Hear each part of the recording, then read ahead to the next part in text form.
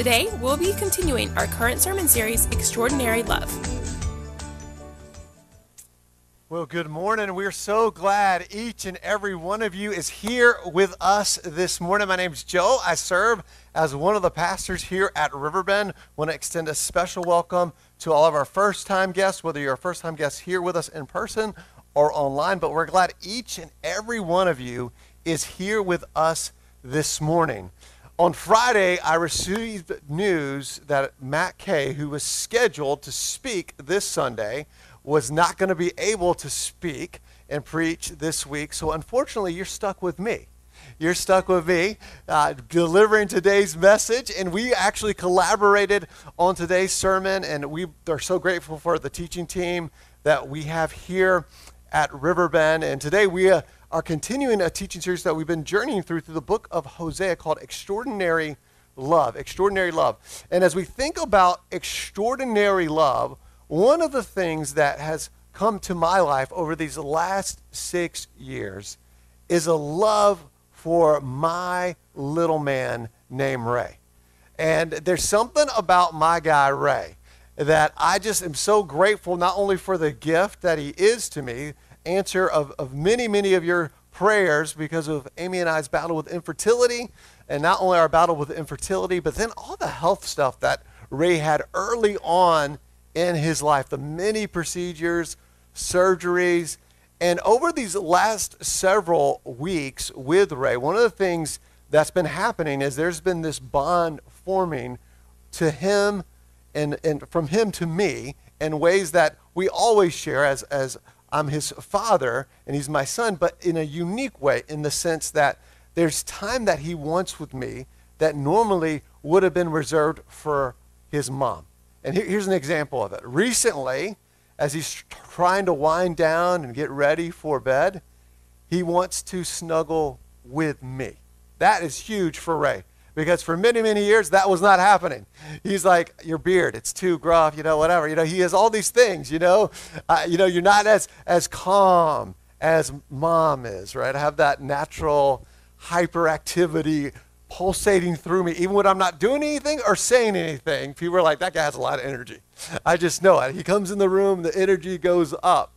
And it goes from just that to things like when I'm coming here and he's like, I want to join you. I want to come. I want to be where you are. I want to go where you're going. And it can be little things or big things. He just wants to be a part of that with me. And all the energy that my son has and all the adventures that we share together, there are moments when I look at him like this was after VBS. He was totally tired, exhausted. But normally Ray does not nap like this, right? This is him in his bed. He doesn't nap usually, and if he's going to nap, it's very short-lived, and it's not in his bed. But when I look at him like this as a 6-year-old, it reminds me of what he was like early on in his life. It reminds me of this picture of his first birthday celebration before he could walk and really talk. And as I look at him, I'm like, wow, this is my son. He's growing, but I still see that little guy. I still see that little guy, and that affection that I have for him and that love that I have for him continues to grow. It continues to grow. And one of the things that you hear when you go through the book of Hosea is you hear all kinds of language describing God's heart for his people. God calls himself a husband, but he calls the people of God an unfaithful wife. This is one example that is used here. He calls them doves that would fly away from God, fly away from their heavenly Father. He tells them, hey, I've made you in a way like a dove, but you keep flying away from me. He talks about how he made them a vine that would produce much fruit, but it would be short-lived because it wasn't staying connected to the Father. And today what we're going to hear is his heart as a father. We're going to hear his heart as a father for these people, the people of Israel, specifically in the northern kingdom. And as you hear it, you're going to hear affection and grief. You're going to hear affection and grief, just like I have affection for my son. I'm grieved when there are things in his life that he's missing out what God has for him, areas that he needs to grow in. Or I'm grieved when, as I'm sure it's never happened to any of the parents out here, where at times I misplace my son briefly, right? I'm out and about and I'm like, Ray, I just turned around, he's gone. Where's Ray? You know, and that panic sets in. You're like, oh, where is he? Oh my God, have you seen Ray? Have you seen Ray? And then all of a sudden he shows up and there's relief. But whenever you misplace that special someone, your son or daughter, there is a panic, there is a concern, because you want to make sure they're not in harm's way, that something hasn't happened to them or that someone hasn't taken them. And you're going to hear in a lot of ways God's heart for his people in that way as a father. Again, a great affection and great grief at the same time. If you have your Bibles, I want to invite you to open up with me. We're going to be in Hosea chapter 11. Hosea chapter 11. And as we get to Hosea chapter 11, I want you to just think about this question as we go through it today. How extraordinary is the love of a good parent? How extraordinary is the love of a good parent? And we know, as great as we may be as parents, or good parents that we see, there's one who's perfect, and that's our Heavenly Father. And I just want you to start thinking about it in those ways. And as we hear his heart, I want to start by what is said throughout this passage and chapter by looking at verse 8. It says this: how can I give you up, O Ephraim? How can I hand you over, O Israel? How can I make you like Admah? How can I treat you like Zeboim? My heart recoils within me. And as you look at this language here, what he's talking about the northern kingdom. He's talking about what happened within their departure from God. He's like, how can I give you up? How can I walk away from you, even though you've walked far away from me? How can I hand you over, O Israel? And as you hear what he's saying, he then talks about these two cities that experienced God's judgment that were during the times of Sodom and Gomorrah. So when Sodom and Gomorrah was destroyed, these two other cities that were right by it, was destroyed as well. And he says, how can I treat you like this? You're my child. How can I treat you in this way? He says, my heart recoils within me. You hear the inner anguish of God the Father. You hear his desire for his children. And you hear not only his desire, but his pursuit of them in the midst of that. And so as we continue on reading through Hosea 11, what I want to do is I just want to take a moment and I want us just to pray together and ask God to speak to us as we need to hear his voice. Let's pray together. Father, right now, we are grateful for your love for us, and we're thankful that your love is both tender and tough. We thank you that you are God who is affectionate towards us, and you're grieved when we wander away from you. You're grieved when we are lost, when we leave what it is that you have created and designed each and every one of us for.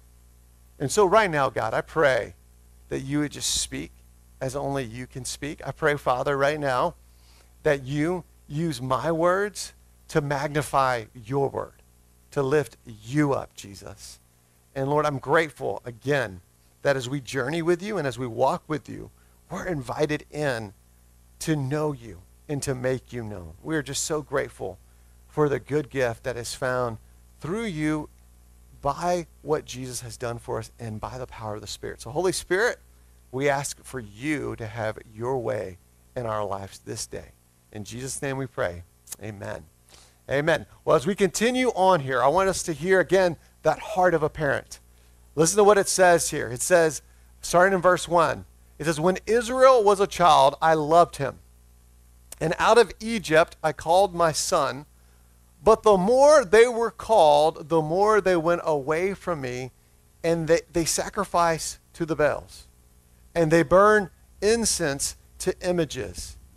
It was I who taught Ephraim to walk, taking them by the arms, but they did not realize it was I who healed them. Listen to this anguish. Listen to this heart. Listen to what he's saying. He's like, I'm the one who called you out. First of all, I'm the one who formed the nation of Israel. So it starts there. But then when you were enslaved in Egypt, I called you out as my son. I called you towards freedom. But he says, the more I called you, the more you walked away. I'm the one who taught you to walk. I gave you the legs, first of all, to walk, and then I taught you to walk, but now you're using those legs to walk away from me. You're walking in the other direction away from me. And it's like when you're trying to get the attention of somebody, and no matter how many messages you send their way, they're not responding. And after a while, you draw the conclusion, they don't want a relationship with me, right? Right? Whether that's a text message, right? You send like 15 text messages, and you're like, hey, I'm just checking, and hey, did you get my last text message? Hey, are we going to get, and nothing, radio silence. And after a while, you're like, all right, there's something probably happening here. They're not just not wanting to respond. Actually, I think there's something maybe deeper happening here. They don't want a relationship. And in this way, the nation of Israel, the northern kingdom, Ephraim here, was saying, hey, we know what you've done, but we're choosing to go our own way. We're going to go to the altar of Baal. And really what's so important to understand in this context, to go to the altar of Baal, to sacrifice, to worship Baal, the god Baal, was really to say, I have needs that are real and practical. I have needs for food. I have need for provision. I have needs for crops. But to believe this God who was the God over seeing things be fertile, agriculturally growing, thriving. This is how this God was used in Syria and other places as well. They would say, hey, this is the God that will provide that. And so the nation of Israel started to believe that. They forgot the one who called them out of Egypt. But this would lead to them then sacrificing to Baal. And how they would do that is they would go into the shrines within the temples of Baal, and then they would have sex with a temple prostitute to ensure that they were following what Baal had laid out for them. And so to think about this in our context, we have needs, we have real needs that need to be met, but there are ways that we can meet them outside the bounds of God. And we know sexuality-wise that God has a vision. He has boundary lines that he's drawn for us, not to hinder us, but for our flourishing and the flourishing of others as well. That's why when you talk about sexuality and you talk about sex and the specific gift that it is, it's designed for a covenant relationship between one woman and one man for the rest of their life. It's not meant to be shared outside of those confines. And when it happens, it doesn't lead to our flourishing or others flourishing or to multiplication the way it's intended. It causes great harm. They often link sex to this illustration of fire. And how many of you guys have been doing some campfires this summer? Campfire, anybody been doing fires in the backyard, right? Maybe not this week because it's so hot for some of us, right? We're like, yeah, no thanks for a fire. But you know, as you think about having a fire outside, you know, there's a reason why you have boundary lines for how you're going to make this fire, right? There's reasons why there's ways in which it's meant to be made, right? That you're going to use the wood that's there. You're going to make it in such a way that it's going to allow for the wood to be kindled and that the fire is going to go. But you wouldn't just say, hey, you know what? There's some grass over here. Why don't I start a fire right here? Right? Like that may work. What's that going to do? Right? It's going to burn your grass, eventually maybe start a fire, right? Or burn close to ways in which it could hurt or hinder your home, right? There's a fireplace. You know, yes, I'm going to put the fire in the fireplace. But what I'm not going to do is I'm not going to try to start a fire on top of the stove, right? We're not going to do that. We're not going to have a fire just on the stove beyond just, if we're trying to cook, that's another thing, right? But a fire that's uncontained, right? We have boundaries for it. Because if we don't, it's going to burn the whole house down. It could hurt not only the home, but the people in the home. In the same way, God's boundary lines for us are for our benefit and the benefit of others. This gift of sex in this context was meant to be used, and for us as well, in a certain confines and boundary lines for our benefit and the benefit of others.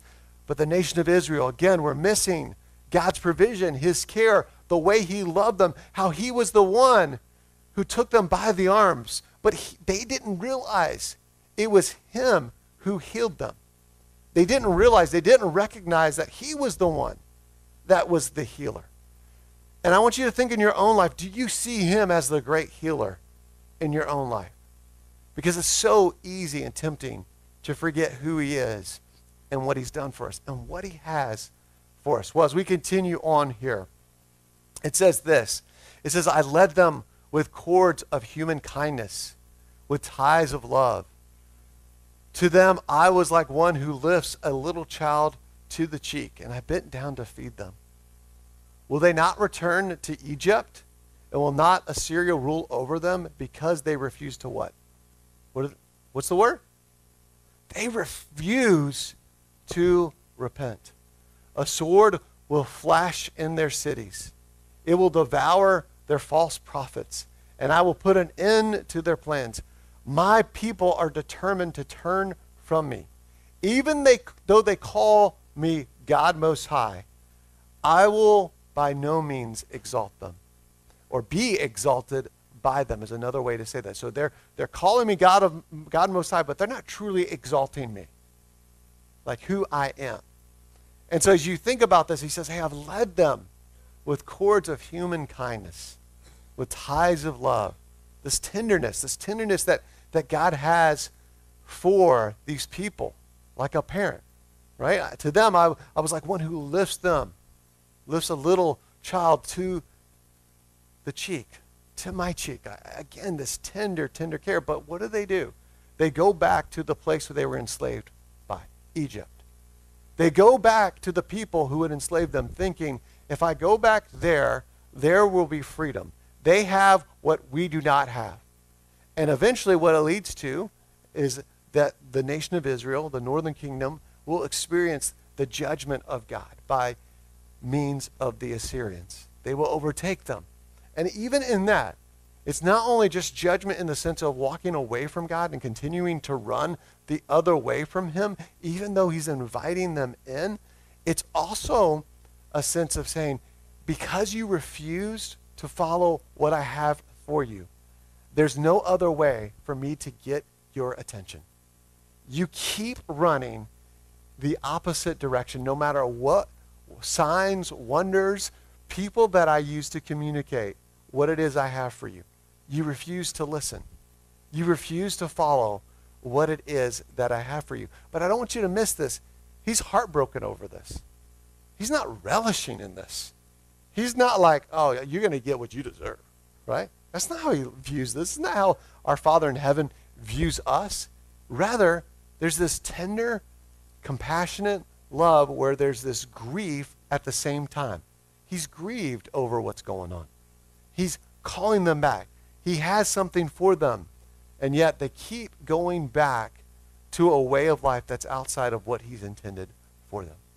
Well, as we continue on here, I was reminded from my good friend Matt Kay, as we were collaborating on this message, of this quote from John Ortenberg. It simply says this: sin is often an attempt to meet a legitimate need in an illegitimate way.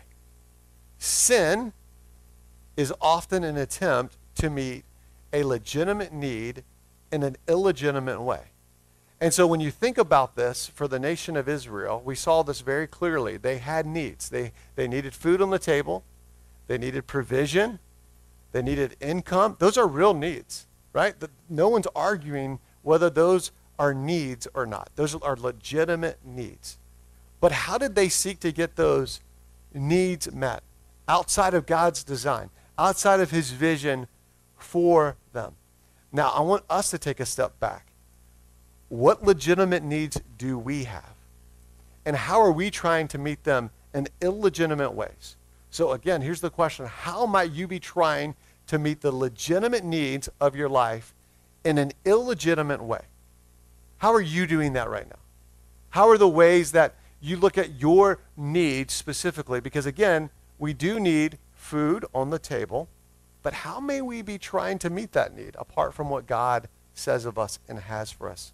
We do need provision, financially speaking. How may you be trying to meet that in a way that's outside of what he has for us and has designed us for and created us for? We have a need. We have a need to get things done and to make things happen and to move things forward. But is there a way that we're doing that that's causing us to live in a constant state of worry and anxious way of life that is apart from trusting and walking with him and what he has for us? We have a legitimate need to be loved and accepted and valued, but is there an illegitimate way that we're trying to have that need met? Is there an illegitimate way that we're doing that, whether that's through relationships outside of the vision that we've talked about, that God has designed, the covenant of marriage? Is that through even the things that we're posting on social media to get attention and get people's approval and affirmation? Is there a way that we're doing that in our work environment? I want you to be thinking about this, because this is at the heart of this. It's one thing to be like, oh, see what the Northern Kingdom is doing? No, we need to see ourselves in that. We need to look in the mirror. We need to have a chance to take inventory in our own lives as well. And as we continue on here, I want you to know, as we read through what Hosea is being told and what God has spoken through him to the Northern Kingdom, this is so important that we don't miss this, that true love calls us out and calls us home. True love calls us out and calls us home. Right now, we live in a loveless culture in society. We really do. And there's a lot of people that love to call others out. We just love to call them out. They love to say, hey, remember when you did this or said this? And they call them out. And there's a time and a place where people do need to be called out, where we need to be called out. And then there's people who say, no, we just need to call people back to what God has for them. Call them back home. Call them back to what they were created for. But really, when you read through this, God is doing both. God the Father, right? He's calling them out and he's calling them home. He's doing both. He's doing both. And Jesus does both, right? Jesus is full of grace and truth. And so we need to be a people who really live this way, because it's in this time, it's so tempting to pick one or the other. We would say not and, we would put an or often. True love calls us out or calls us home. But that is so anti who Jesus is and the work that he wants to do in our lives, because he's calling us back to something. And when we say call us home, he's calling us to experience what it is that he himself has accomplished on our behalf. But we need people who hold the tension of both of these things. This is what followers of Christ are designed and should be attempting to live out in their lives, even when they get it done and do it imperfectly. Even when we don't get it all the time right. We need to be doing that. We need to be people that do that, that call out in love and call people home. And I'm grateful to be in a community where we can do that. We can do that together. I'm thankful to have a community in my wife where she's often lovingly calling me out, not to shame me or blame me, but calling me to something and calling me home. Hey, your attitude on this thing, your perspective on this thing, you're being a little short and unkind here. I need to hear those things, right? Because she knows me well, and she's lovingly giving me a warning. And that warning actually happened this morning. So I'm grateful for it, right? We need those types of things in our lives. We need people, again, who are going to call us out and call us home. We are designed to be those types of people in our own lives, but also as we are a reflection of who this Jesus is to the world. Again, we need to be about both. And as we think about that, I'm reminded of what the Apostle Paul says to the church in Galatia. Listen to what it says here in Galatians 5:16 and 17 and 19 through 21. It says, "But I say, walk by the Spirit, and you will not gratify the desires of the flesh.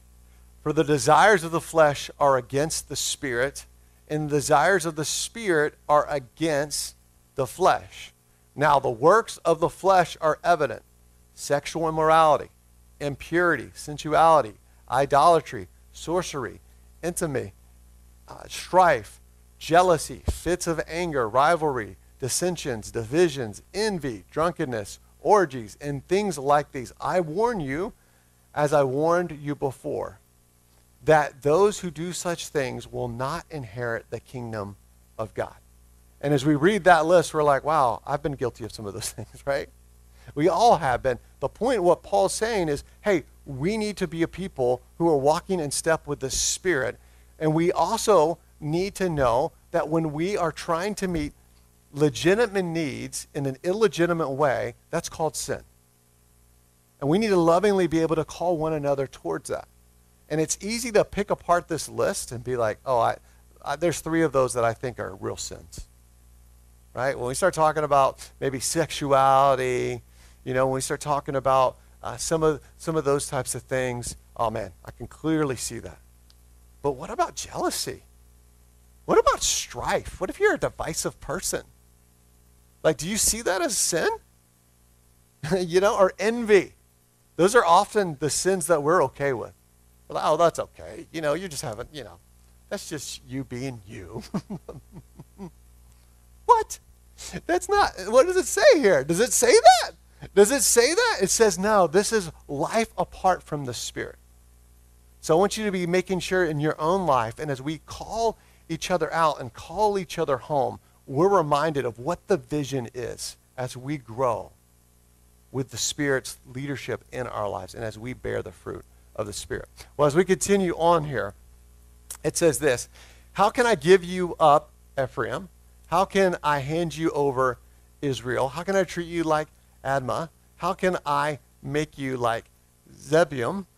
My heart is changed within me, and all my compassion is aroused. I will not carry out my fierce anger, nor will I devastate Ephraim again. For I am God and not a man, the Holy One among you. I will not come against their cities. In other words, he's saying, hey, I'm not done with you. Yes, there's going to be discipline. Yes, there's going to be punishment that's coming. But I'm not done with you. I'm not giving up on you. I'm not giving up on this relationship. For I am God and I am not a man. I am the Holy One among you. And I don't want you to miss this, because he is a God that has deep compassion and care for each and every one of us. Whether we're a person who needs to be called out or called home. Wherever we are, maybe we're both in some ways. He still has this deep compassion for us and deeply loves us. Again, this conflicted nature within him speaks to the heart of any good parent, but how much more perfect is the Father's love for you and for me? How much more perfect? Well, as we continue on here, it says this: they will follow the Lord. He will roar like a lion. When he roars, his children will come trembling from the west. They will come from Egypt trembling like sparrows, from Assyria fluttering like doves. I will settle them in their homes, declares the Lord. Ephraim has surrounded me with lies, Israel with deceit, and Judah is unruly against God, even against the faithful Holy One. And so as we hear this, as we hear what's to come, he says they will follow the Lord.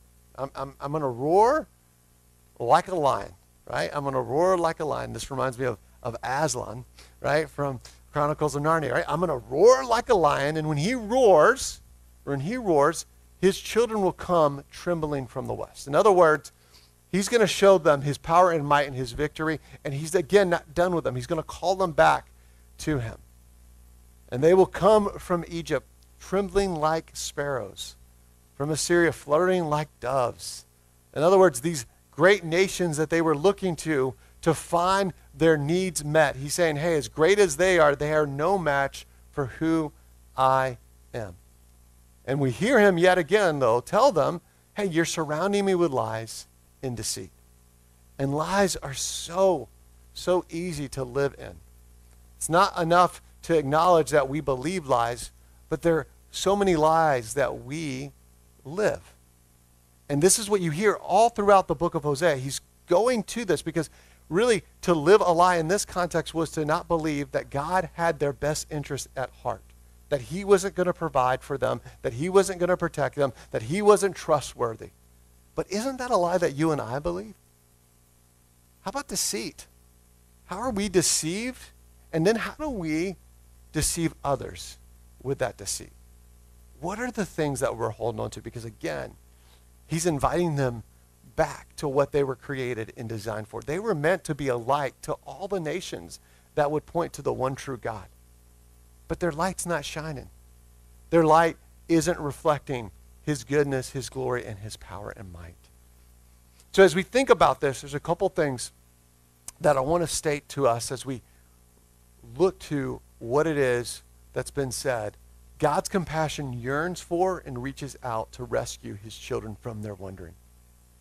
So if you're wondering, if you've been wandering away, if you've been a person who's on this rebellious run, you're a prodigal, I want you to know there's a God who's pursuing and running after you, running after me. He's never gonna stop coming after us. And we cannot outrun his grace. We cannot outrun who he is and what he has for us. And some of us, that wandering may not be outright rebellion, but there may be parts of our lives that we're afraid to trust him with. Sometimes that's simple things in our lives that no one knows about, but our Heavenly Father, maybe those who are closest to us. Maybe for us it's an insecurity. Maybe for us it's a fear. Maybe for us it's something we're ashamed of. Maybe it's something that we've been blaming others for. There are these things in our lives that cause this panic within us. And God's asking us to not walk away from him, but to come to him with these things, to allow our lives to be integrated before him. Again, he's a compassionate God. And to have compassion, that word isn't just like, I feel compassionate for you. It's like, no, I actually have such compassion for you that I'm going to do something about what I'm feeling. It's actually not compassion to you act upon what it is you're feeling. It's that empathy that says, hey, I'm coming near to you and I'm walking with you through what it is that you're facing and you're going through. It's like yesterday, taking my son Ray to swim class. And he didn't know we were going to swim class. He forgot that it was Saturday, and Saturday swim class day. And I'm driving, and he's like, why can't we stop here? I'm like, well, we're on our way to swim class. No, I don't want to go to swim class. No, I don't want to go to swim class. No. And I'm talking to him, and we're talking about swim class. I'm like, it doesn't even take that long. No, it takes so long. It's 30 minutes, by the way. It takes so long. Oh my goodness, it takes so long. And so I'm having this conversation with my son, and really what compassion looks like in that context, in that moment, was to tell him, hey Ray, it's going to be great. It's going to be great, and it won't take that long. And sometimes in life we have to do the things we don't want to do so we can do the things that we want to do. This is how life works.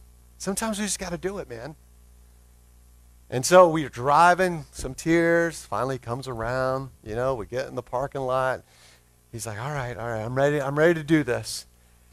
And then he comes out of swim class, and he has this certificate with a ribbon. I graduated the level that I was in. I'm in the next level now. And he's so excited. I'm like, see what happens if you hadn't have gone? You would have missed the next level. You would have missed graduating. But again, it's not giving him what he wants. It's giving him what he actually needs, right? That's compassionate.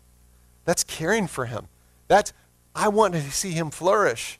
He's got to learn how to swim, right? This is part of just growing up and his development. And again, I don't want you to miss this, because in the midst of our compassionate God towards us, here's the truth. We do fail. Each and every one of us. We fail as sons and daughters, but there is one who didn't. There is one who didn't. And as we read through Hosea 11, starting in verse 1, when we read that, it reminded me of what was said about this perfect son. And there's this image I want to show you, because this image speaks to what is going to happen in the life of Mary, Joseph, and Jesus when they are called to become refugees in Egypt. And as they're called to be refugees in Egypt for their own safety, we read this in Matthew's account. And this is what it says here. It says in Matthew 2, 13 through 15, it says, when they had gone, an angel of the Lord appeared to Joseph in a dream. Get up, he said. Take the child and his mother and escape to Egypt. Stay there until I tell you, for Herod is going to search for the child to kill him. So he got up, took the child and his mother during the night, and left for Egypt, where he stayed until the death of Herod. And so was fulfilled what the Lord had said through the prophet Hosea, by the way. Out of Egypt I will call my son. This is Hosea 11:1 that is referencing here. And it's beautiful to think about it, because in the midst of all that Jesus is going to endure for us and for our sake, he's the son that is called out of Egypt. See, Jesus was the son who never strayed. Jesus was the son that never strayed. We see the northern kingdom straying. We've strayed. We're imperfect. We fail. We make mistakes. We miss what God has for us. But Jesus was the son who never strayed. And I want you to know that in Jesus, what we know of him is that Jesus performed perfectly and has the pride and pleasure of his heavenly Father. He did for us what we could not do. Through his life, death, burial, and resurrection, he performed perfectly. He lived the life that we could never live, and he died the death that we deserved, and he rose from the dead. He showed us what it meant to walk with his heavenly Father and how we're intended to walk with our heavenly Father, to commune and to be led by the Spirit. He models that way of life for us. And we know he has the pride and the pleasure of his heavenly Father as well. See, Jesus performed perfectly on my behalf. And in him, I have the pride and pleasure of his heavenly Father. I actually want us to read this out loud on 3. Okay? 1, 2, 3. Jesus performed perfectly on my behalf, and in him I have the pride and pleasure of his heavenly Father. It's from this place that we're actually able to join what it is that God has for us. This is the rocket fuel behind the way of life that we're created for and intended for. This is the way that we can respond to what it is that Jesus has for us. This is how we can say, hey, I have legitimate needs, but I'm going to meet them in a legitimate way that's found in you. And I'm going to trust you and surrender, and I'm going to walk with you and believe that you have what's best for me. So as we think about this, as we consider this, there's a couple questions I want to give for you to ponder this week. First question is this: how is the Father's compassion for you in Jesus speaking to your heart this morning? What's he saying to you this morning, right now? How's he just starting to do some things within you? Are you trying to meet some legitimate needs in your life in an illegitimate way? How might the Lord be calling you home to have your deepest needs met in his love? Just think about this for a moment. And then the last question is this: who might the Holy Spirit be prompting you to warn and call home to the Father's love and Christ's rescuing grace? Who's the Holy Spirit prompting you right now to, again, warn and call home to the Father's love and Christ's rescuing grace? I want you to just ponder that. We're going to take a moment. We're going to pray. And then we're going to leave these questions up. And as we have these questions up, I want to invite Drew to come on up here. Drew Dolan, come on up. And we're going to pray. Father, right now, we want to thank you for your great love for us. We just want to invite you into this space and into this place. And want to ask that you would show us and reveal to us what it is that we need to hear, what it is that we need to see.